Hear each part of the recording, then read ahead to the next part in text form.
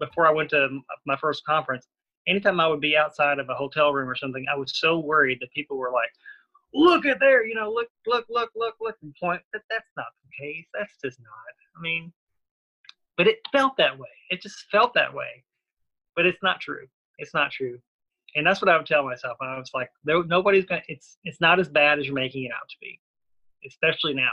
Now that doesn't mean that I can't let my guard down and not do dumb things. I should always stay keep my head about me, and I always wherever I am, I always try to look and see where I just situational awareness. I think is the word. I think, and I try to always use that.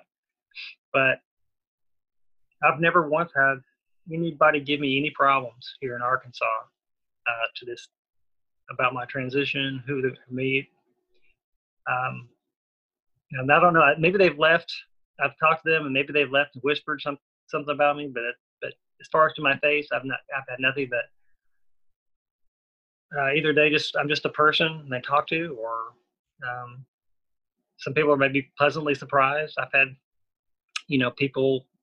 Well, there was the other day I was delivering to a restaurant, and a couple of guys stumbled out of there, and that they just opened, and he must have been happy to be drinking again, because he said, "Hey, Hattie, how's it?